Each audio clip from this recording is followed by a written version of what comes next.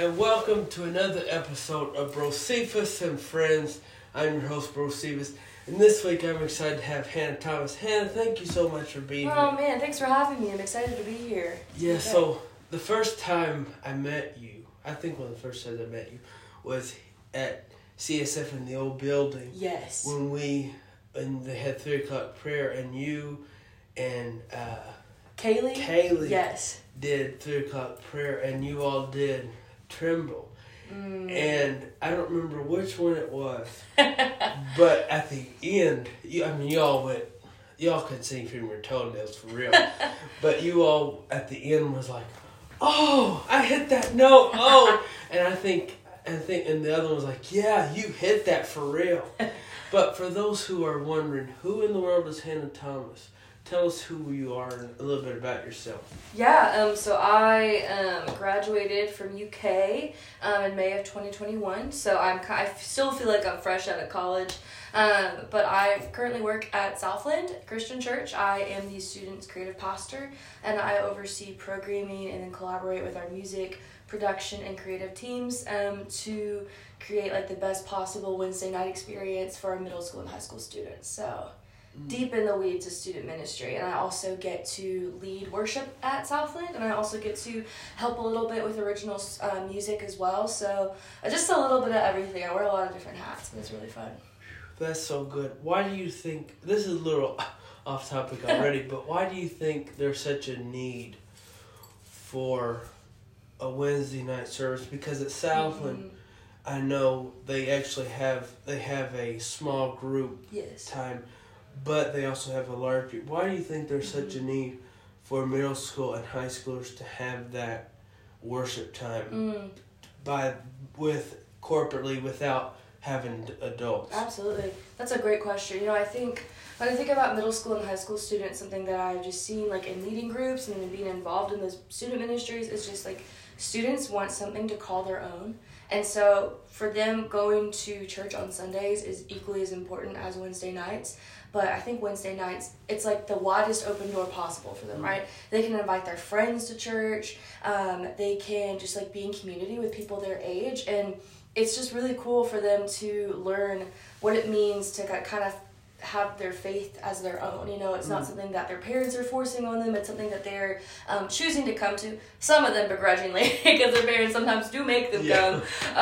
But it is cool for them just to be able to have a front row seat to see like our students really learn what it means to follow Jesus and what it means to be in community with each other. So it's really cool, really special. Yeah, that is, because I think a lot of times we think about, in the church, we think about kids and they're at least old church, they're training to be the church. But they are actually the church themselves. They're in their own mission field as it is, and so what an opportunity that is to have a place where they can come and start learning. No, for sure. And something that our director of student ministries, Eric, always says is that like a lot of times the church will say, oh, like middle school and high school students, they're the next generation, but they're actually, they are the generation of today. Like they are also the church. So it's really cool just to see like our students, and I get to work with a lot of like student volunteers with worship, and just like see them using their gifts for the kingdom is really cool. It's really special. Yeah. What does it look like, I think, because I think especially in big church, we have, I don't know why this is, but we have folded our hands like this. And we have been like, I think, where we listen to music and it's almost like the words don't faze us. Like we're just singing Itsy Bitsy Spider. Yeah. And so why is it important? Because I think not to be like, how do we make it not a show, but how do we make it like, oh, I'm actually doing this because I want to do it. Yeah, absolutely. It's something I have wrestled with for years as a worship leader, because for me, like I consider myself to be a very outwardly expressive worshiper. So when I don't see people doing the same thing, like when I see people with their arms crossed or just them, like they have this glazed over look, I can get frustrated because I'm like, why aren't you experiencing this in the same way that I am, but something that I've learned is that it's like, man, like, I can't see what's going on in their hearts. Mm-hmm. That's been a really humbling thing of just being like, Lord, like, I genuinely have no idea what they're experiencing with you or what kind of encounter they're having with you. All I can do is try and lead them in like the best way that I possibly can. And just be sensitive to your spirit and where it's leading me. But on my end, at least, like when it comes to my own like personal expression of worship and worship settings, like especially music wise, for me, it's something my dad taught me when I was young. He just said, act your way into feeling, don't feel your way into acting. And so I had someone come up to me one time and ask me, like, oh, why are you, like, so expressive? Like, why, like, you know, like, raising hands or kneeling or even jumping, you know? And I was telling them, like, you know, like, sometimes, a lot of times when I raise my hand, honestly, hands, it's not always because I feel something. I'm not always having this major encounter. I'm literally just doing this, as a posture of surrender to the King, but also, it's like, man, your body posture can inform so much of your heart posture. And I deeply believe that too. It's like, hey, if I'm going to have my arms open, my body is like telling my heart, like I'm in a posture of vulnerability and surrender.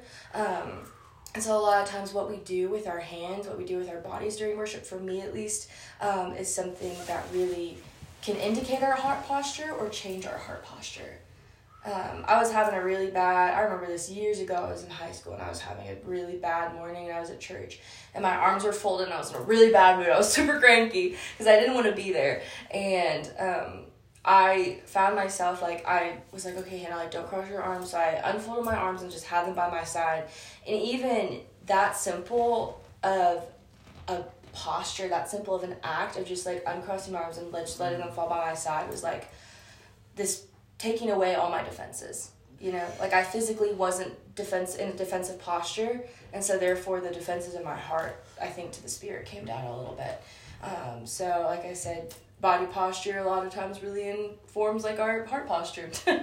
Oh, that's so good, because I read a book years ago, True Worshiper. I don't know if you've read it. Such a good book, Bob Kauflin, but he talks about that, about how even praising, even when you don't feel like it. Yeah. I think that is that is counter what we think, but when we are realizing that we have no choice to praise.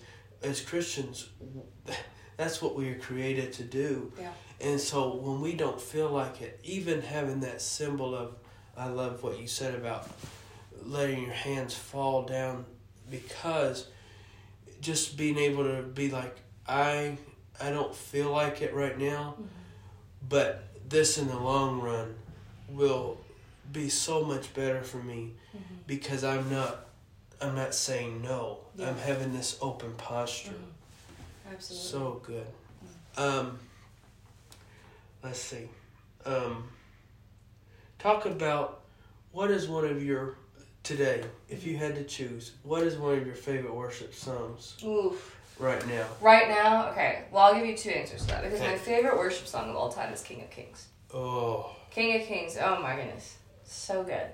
I feel like every time I hear that song, I feel like I am just watching like the story of like Jesus' birth all the way until his resurrection just like come alive before my eyes.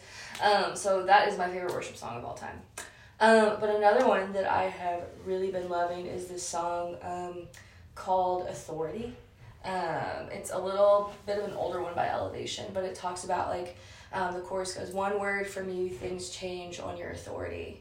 Your word, it's true. Things change on your authority.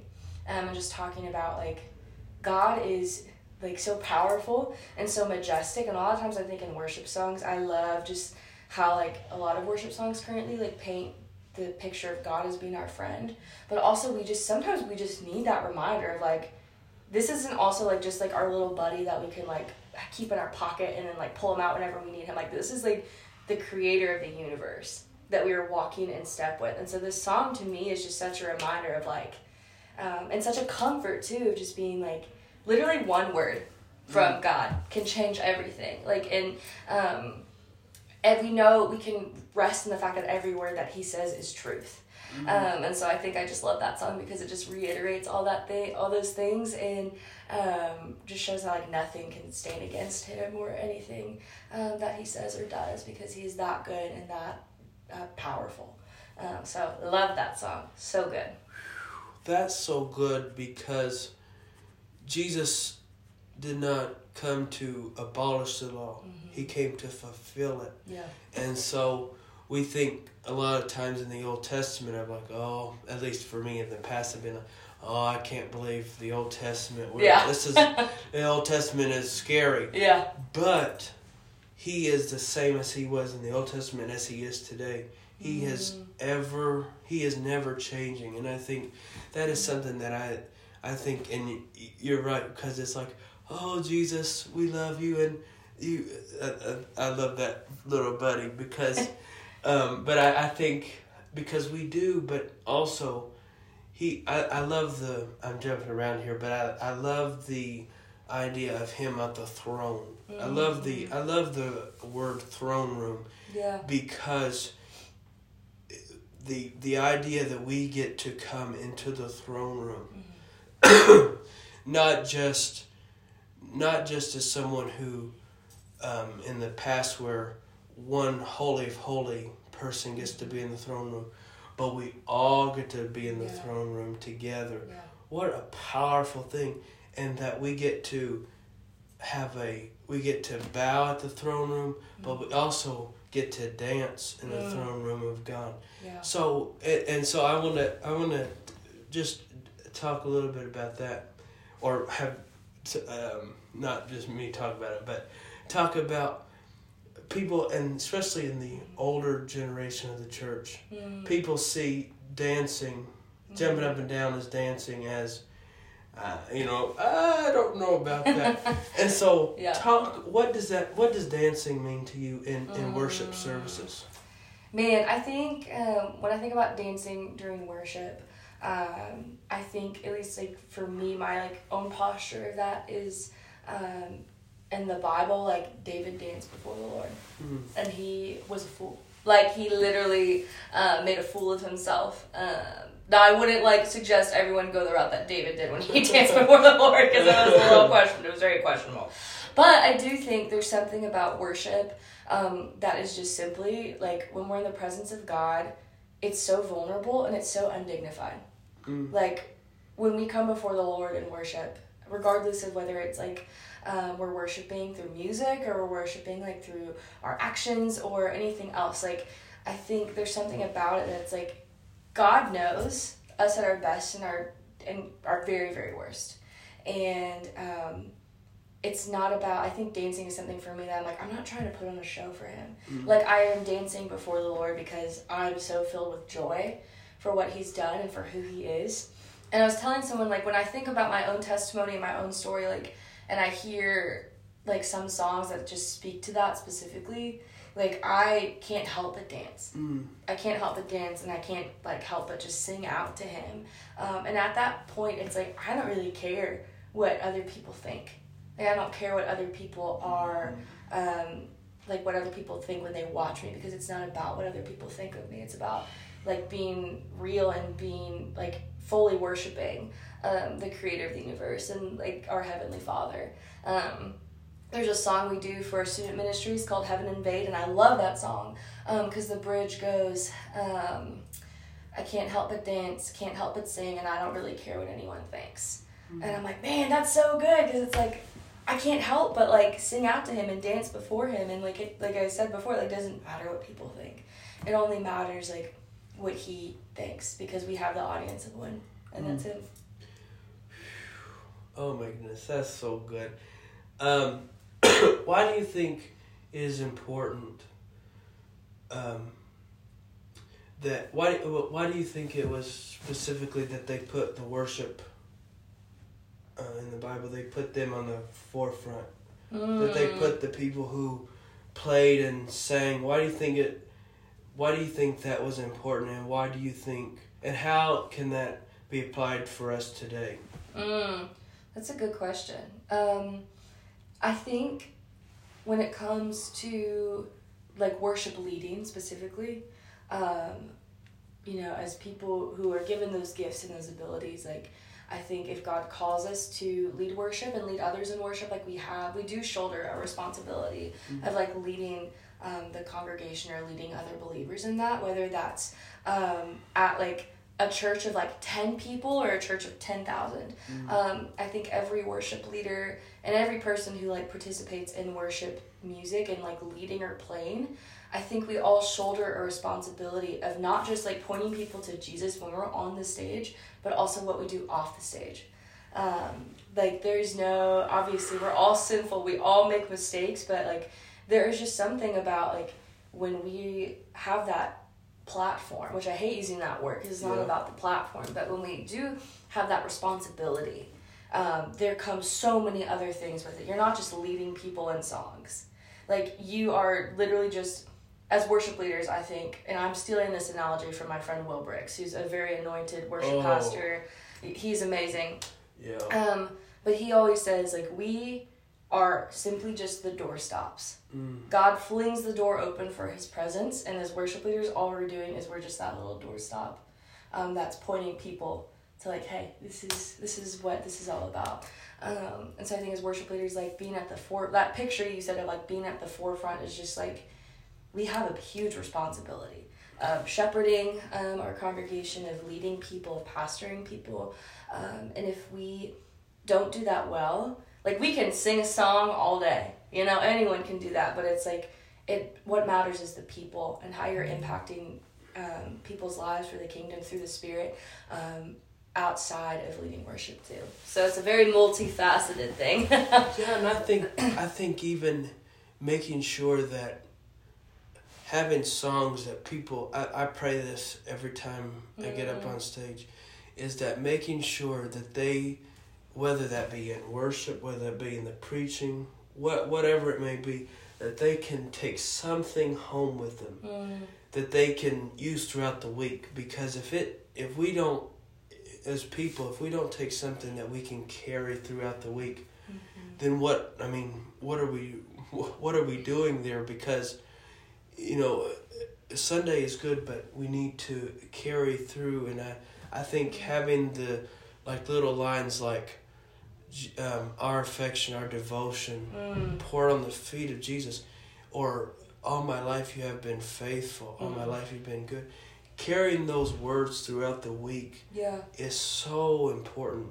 And so, and that is what we do, or not, I shouldn't say we, but as people who lead in worship, that we are thinking about, okay, these songs are tools for today, but they're also tools for tomorrow and the next day. That's good. Yeah. And so, where do we go from here? Why, when you think of the throne room, what comes to your mind?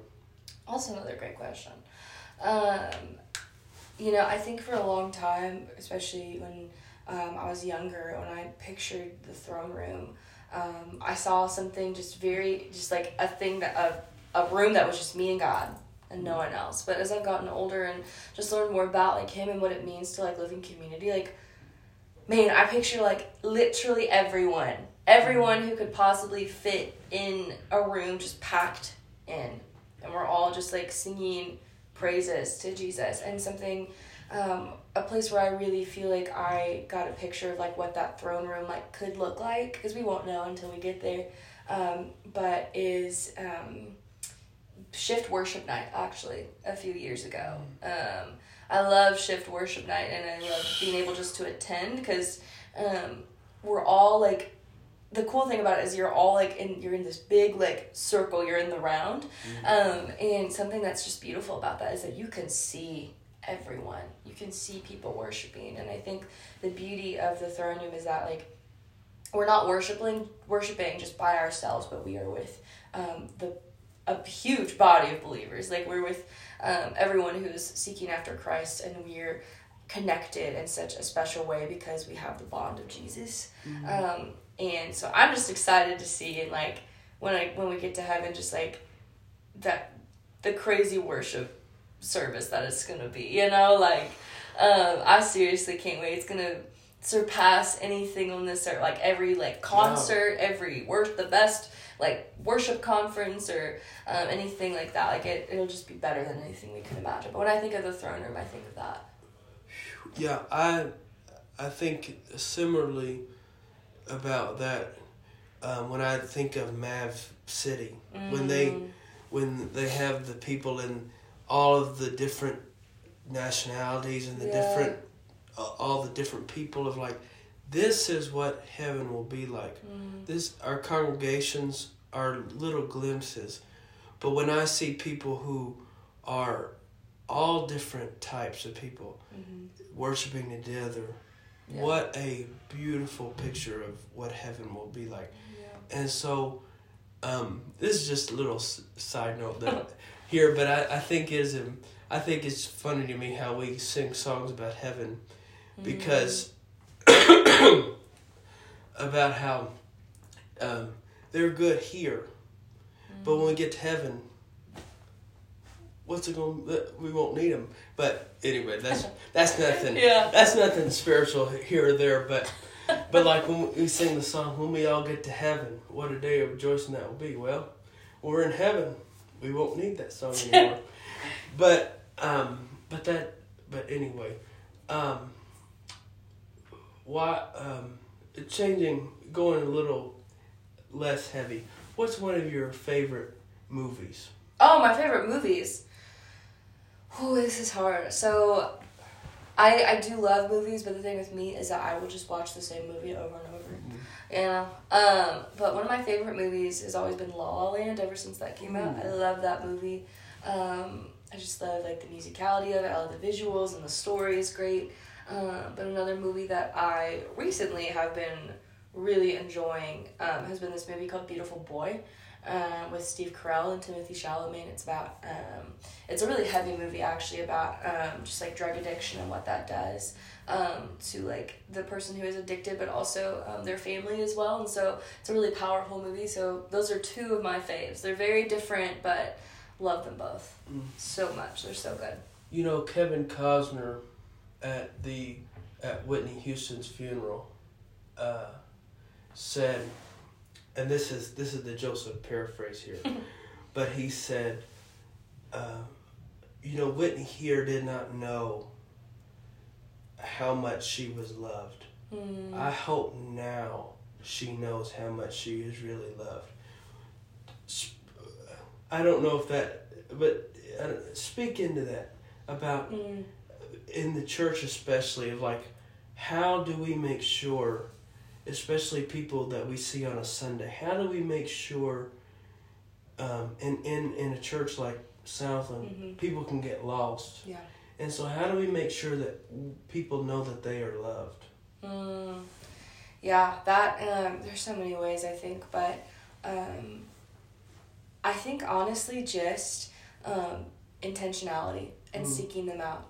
I think something that I've seen in my own life is just with people who, like friends that I may have, or people who like aren't super involved in the church, is something that's, or who don't know the Lord, something that's important is just continuing to pursue them.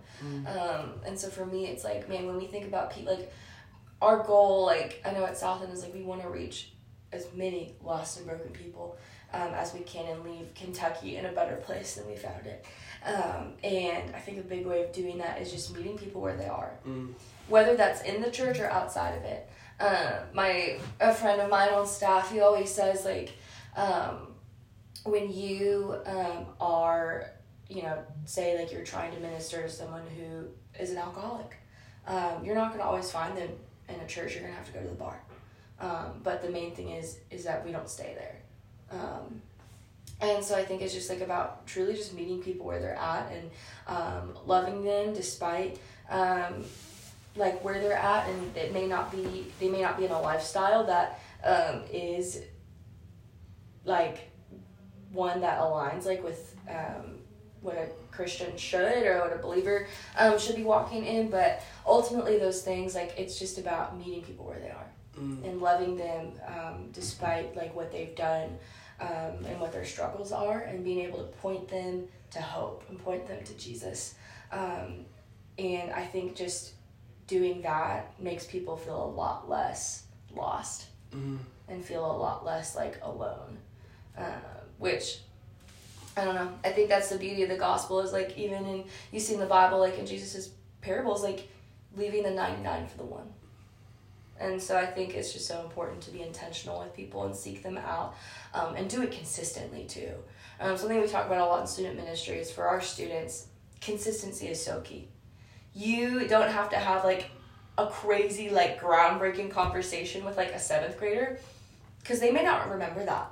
Like, but what they're going to remember is that you showed up. And I think that translates into so many other areas of life as well as a believer. So absolutely. I remember talking to a pastor friend of mine of the youth group was a little small and rambunctious kids. I mean, shoot. I helped out and I said, this is not my ministry. You can keep the kids. But they were like, and I remember talking to him, and he was like, I don't think they're ready yet for big sermons, because he was giving like 10-minute, 5-minute little sermons or lessons, and he was like, I don't think they're ready just yet for big lessons. I think what we really need to focus on is building a community so that people can come. And that really stuck with me, because it's like, sometimes we need to dig and so we can plant the seeds, so that way we can dig before we plant the seeds. Because if you don't dig and you don't build that foundation of a relationship, you have no place to go. Yeah, absolutely. That's good. I agree. And so let's see. What is one thing that this could be more than one thing, but what is your prayer for the church, especially coming out? I don't know if we're out of this season. I don't know if we're out of the season, because I think we tend to be in a season of, we tend to go out of season, then we come back and we go. But what is your prayer for the church now? I think it's just for continued unity. I've had a lot of friends who've been in ministry or really active in the church who have just been so turned off by it, because there's been so much division and so much conflict about some pretty like major issues. But so it's been cool, because I started seminary this semester, and I'm in this church history class, and I was reading through my coursework a few weeks ago, and I was like, oh my gosh, the church there's been conflict within the church since all up to the time of Pentecost, it's been Pentecost until now.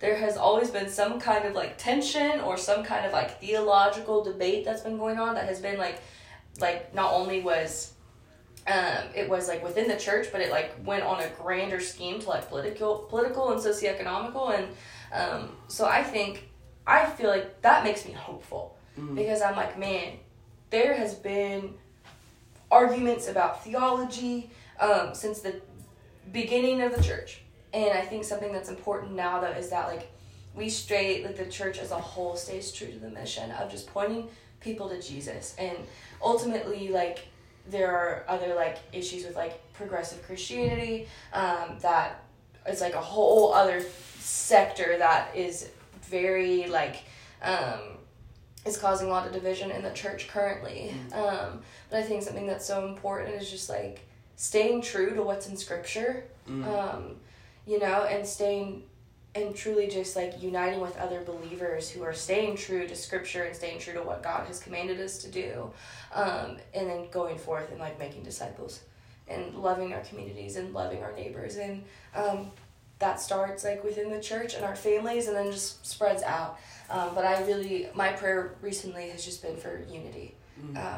That despite all the like tension and conflict, that like as the body of Christ, we would be able to come together and then still continue to pursue the goal of pointing people to Jesus. That's so good. This was a question outside. I did not come up with this, and so Bree Wolfick came up with this question. And I thought, this is so brilliant. But what is one fruit of the Spirit that is your strength, and what's one fruit of the Spirit that is your weakness? Oh gosh, it's funny because you sent me those questions I think yesterday, and I was thinking through that one specifically this morning, and I was like, man, I feel like I just fall short in all of them. Like, I wish I could be like, there's one that I'm like, oh yeah, like I feel like this one I'm really like feel pretty solid in, but ultimately I look at all of them, I'm like, I'm nowhere near like any of where Jesus is on those things. And I think until the day I die and like our bodies and our souls are like fully in heaven and like or not our bodies, but our souls are in heaven and we're restored to the beauty of Jesus, that I'm going to continue just like following him as best as I can and relying on him, and just hope that he transforms me from the inside out. But something that I specifically have been praying for, I think fruit of the Spirit wise, is for patience. I think that's something I really struggle with. I have always been like loved like a fast pace of life, getting things done quickly, and just my prayer has been like, Lord, grant me patience. And also there's this litany that's really good. It's called the Litany of Humility, and I've been praying something from that a lot recently. And it's that others may be chosen and I set aside. Jesus, give me the grace to desire it. And those are two things that I've just been really like seeing the Lord working through in my life and cultivating and redeeming and refining, which has been very hard. It's not easy, but it's been cool to see like, okay, Lord, this sucks, but you're literally answering my prayers. It's like when I was talking to my friend Kaylee, and we were saying like, yeah, when you pray for refinement, he's going to give it to you. He's going to give it to you. So yeah, I think in terms of fruit of the Spirit, that like I fall short in all of them, and there's not one that I'm like, oh, this is better than the other in my life. But I just hope that every day I can just try and look more and more like Jesus, and not through my own strength, but through his. So, yeah. That's so good. In sort of closing today, what does reconciliation look like, or conciliation? I heard that the other day of like, reconciliation is going back to here, but conciliation means going back to the beginning of Adam and Eve. But what does reconciliation or conciliation look like this side of heaven? That's a loaded question. Man, I think